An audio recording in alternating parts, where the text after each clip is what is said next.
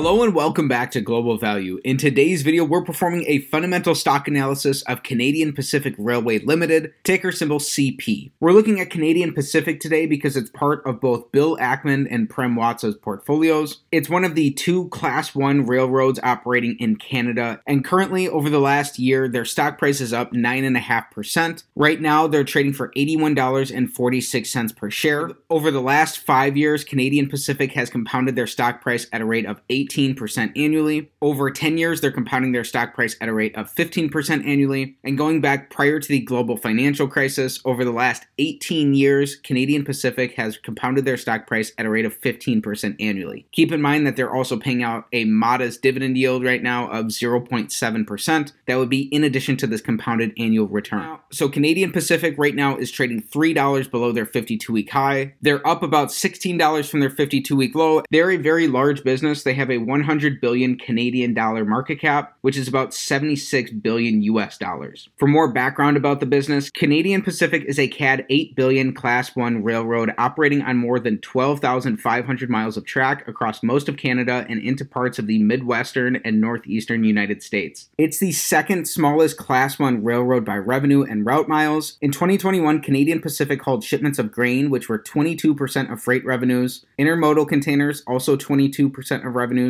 energy products like crude and frac sand, chemicals and plastics making up 20% of revenues, coal was 8% of revenues, fertilizer and potash was 10% of revenues, and automotive products made up 5% of revenues, as well as a diverse mix of other merchandise. The company offers rail and intermodal transportation services through a network of approximately 13,000 route miles serving business centers in Quebec, British Columbia, the rest of Canada, and the northeastern and midwestern regions of the United States. Canadian Pacific Railway Limited was founded in 1881 and is headquartered in Calgary, Canada. So for our fundamental analysis today, we are performing the Select 6 analysis, taking a checklist-style approach of 6 standard financial metrics to come to a holistic and beginning understanding of Canadian Pacific based off of their business fundamentals. So this analysis is still an evolving process. It will continue to improve and get better over time, and it's an opportunity to learn in public. So with that said, let's get right into today's analysis. One thing to note about Canadian Pacific is that they've had a long-running merger, which has been well over a year now, with Kansas City Southern. This is a potential $31 billion merger that was approved by shareholders of Canadian Pacific and Kansas City Southern in December of last year. Recently, this merger received clearance from the Committee on Foreign Investment in the United States,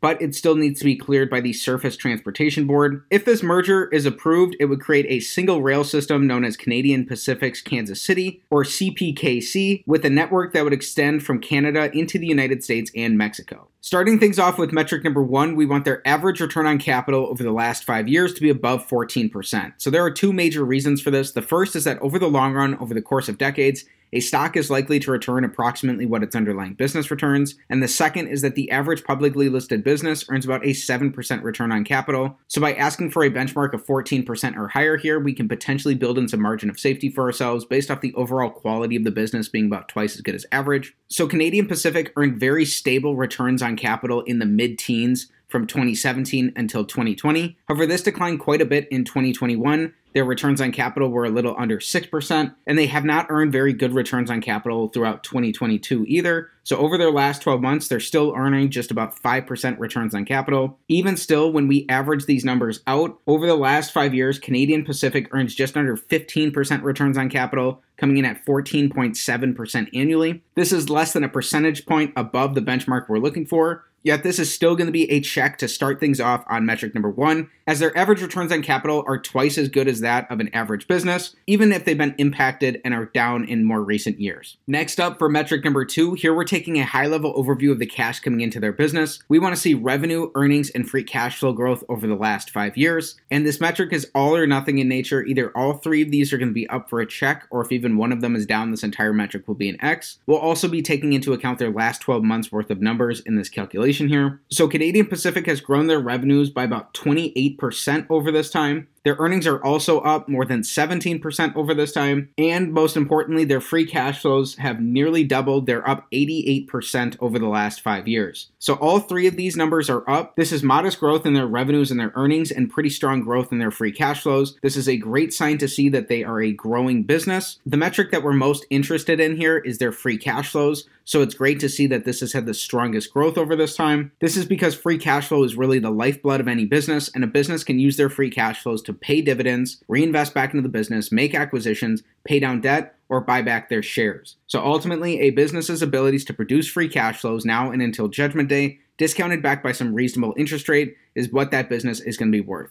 So again, it's great to see growth across all three numbers here. Even better that we're seeing such strong growth in their free cash flows, and this is another check on metric number 2. Next up for metric number 3, here we're taking the perspective of an individual shareholder in the business by looking at Canadian Pacific on a per share basis. So we're looking for earnings per share growth over the last 5 years. And while they were able to increase their earnings per share from 2017 until 2021, over their last 12 months, Canadian Pacific, in part because of their pending merger with Kansas City Southern, has diluted their shareholders by more than 20%. So that's more shareholder dilution than how their earnings have grown over this time. And so this means, unfortunately, that their earnings per share are down. Ultimately, as a long-term shareholder in a business, we typically don't like to see shareholder dilution because when you purchase a share of stock, what you're really buying is a fractional ownership percentage in that underlying business. And when a business dilutes shareholders by issuing more stock, they're decreasing your ownership percentage in the business, which is ultimately going to decrease your percentage of the business's future profits. You'd really just want to dig in and learn more about that acquisition to see if that's going to be value acquisitive to shareholders going forward. Making mergers and acquisitions using shares can sometimes be beneficial. However, looking back, Warren Buffett has made some of his worst investments, in part by paying for them in shares. So by issuing shares for this merger, Canadian Pacific is really betting that Kansas City Southern is going to be value acquisitive. And ultimately, as a shareholder of the business, it's up to you to determine whether or not that's going to be true. So this is going to be our first X here on metric number 3, as their earnings have not grown at the same rate that they've diluted shareholders over the last year. And so far through our first 3 metrics, we are 2 for 3 to start things off. Metric number 4 is going to be very similar. Here we're looking for free cash flow per share growth over the last 5 years. So again, they've issued 20% additional shares over this time. However, their free cash flows, we learned in metric number 2, were up more than 88% over this period. So even with their shareholder dilution, their free cash flows were up at a rate that was much faster than this. So unlike their earnings per share, Canadian Pacific has managed to grow their free cash flows per share. And so this is a check here on metric number 4. Next up for metric number 5, here we're evaluating how the business is utilizing debt. So we don't want to be investing in overly levered businesses because during economic downturns, it's overly levered businesses that are going to be at the greatest potential risk of poor outcomes. We want their net debt, which is long and short-term debt minus cash and short-term investments, to be below the amount of free cash flow that they produced over the past 5 years. Again, because of their pending merger, Canadian Pacific has added on quite a bit of net debt. They've significantly bumped up the amount of long-term debt that they've taken out. They ended 2021 with $16 billion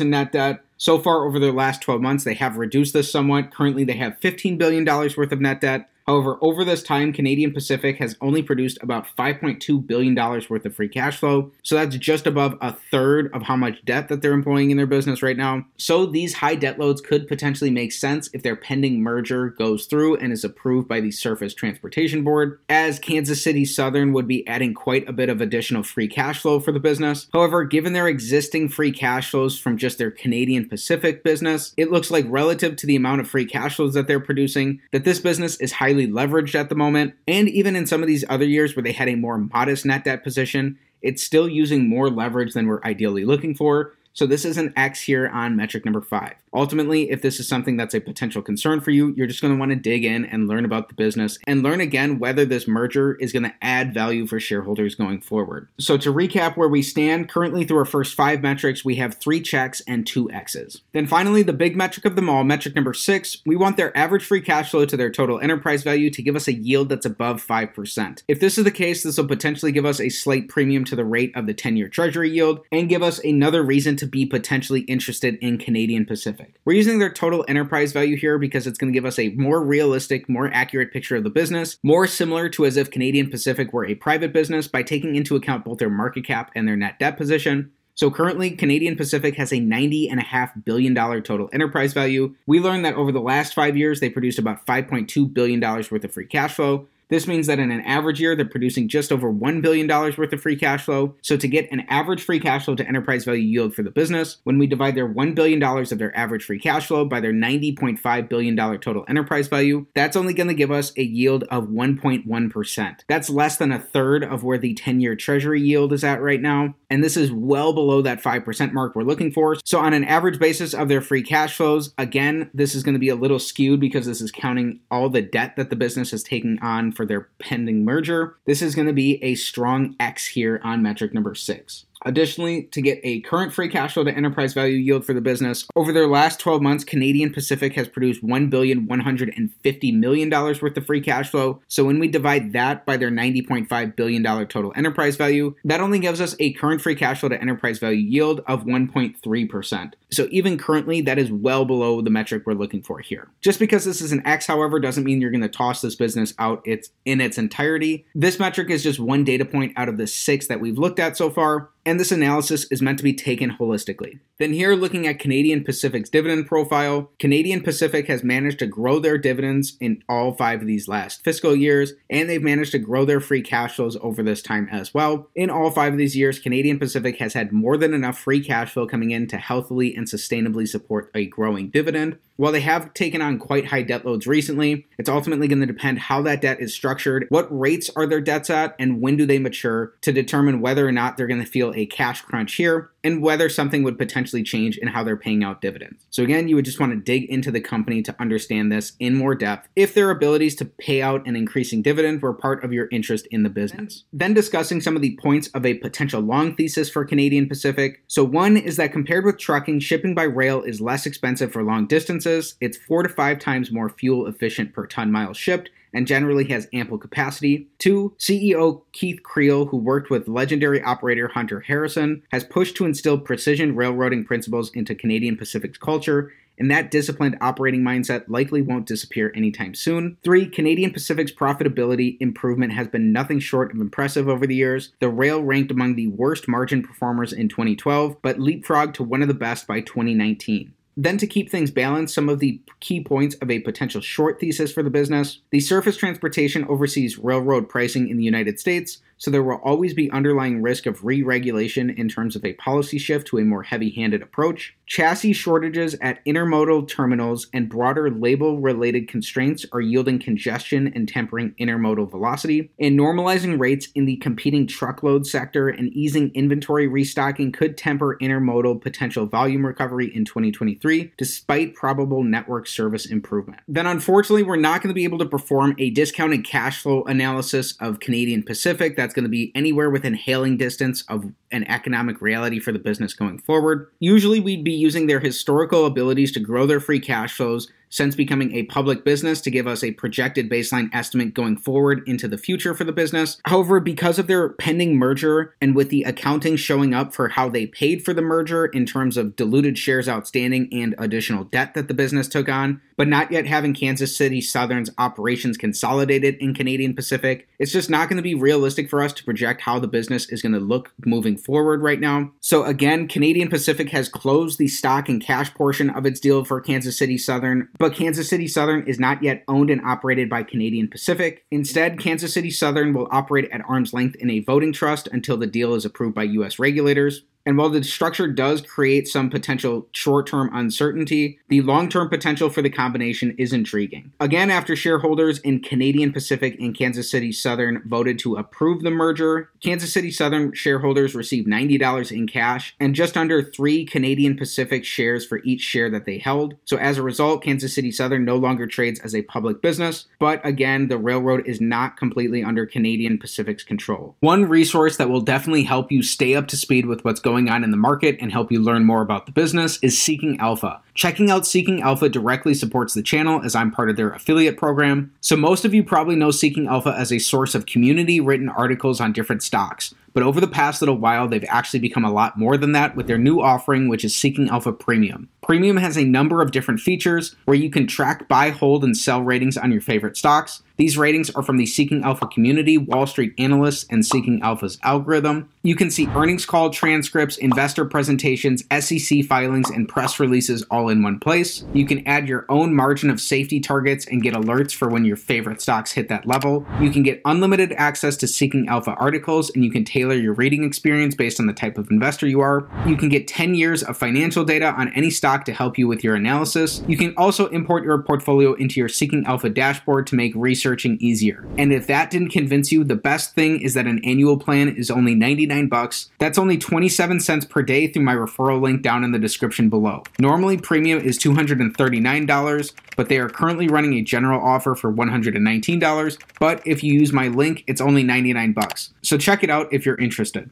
So in summary, because of some of the nuance with Canadian Pacific's pending merger with Kansas City Southern, Canadian Pacific only checks the box on 3 out of 6 of our metrics. They're earning average returns on capital that are more than twice as good as average, coming in the mid-teens. They've grown their revenues, earnings, and free cash flows over the last 5 years, and this more than likely will keep continuing, especially if they're able to bring Kansas City Southern under their fold. However, to pay for this merger, Canadian Pacific has issued 20% additional shares over the last year, and they've taken out more than $8 billion in debt. So based off of their abilities to produce free cash flows as a standalone business, they're not currently able to support their debt loads. That'll likely improve quite a bit if they're able to have Kansas City Southern's operations be part of Canadian Pacific, and they're able to apply some of the operating discipline of precision scheduled railroading. Then also that plays out similarly for their current and their average free cash flows compared to their total enterprise value yield, as that debt is already on Canadian Pacific's books, but the operating earnings of Canadian Pacific and Kansas City Southern are not yet combined. Then their dividend profile has been in decent shape over the last 5 years. However, what happens there is going to heavily depend on the result of their potential merger. Then again, we were not able to perform a discounted cash flow analysis of the business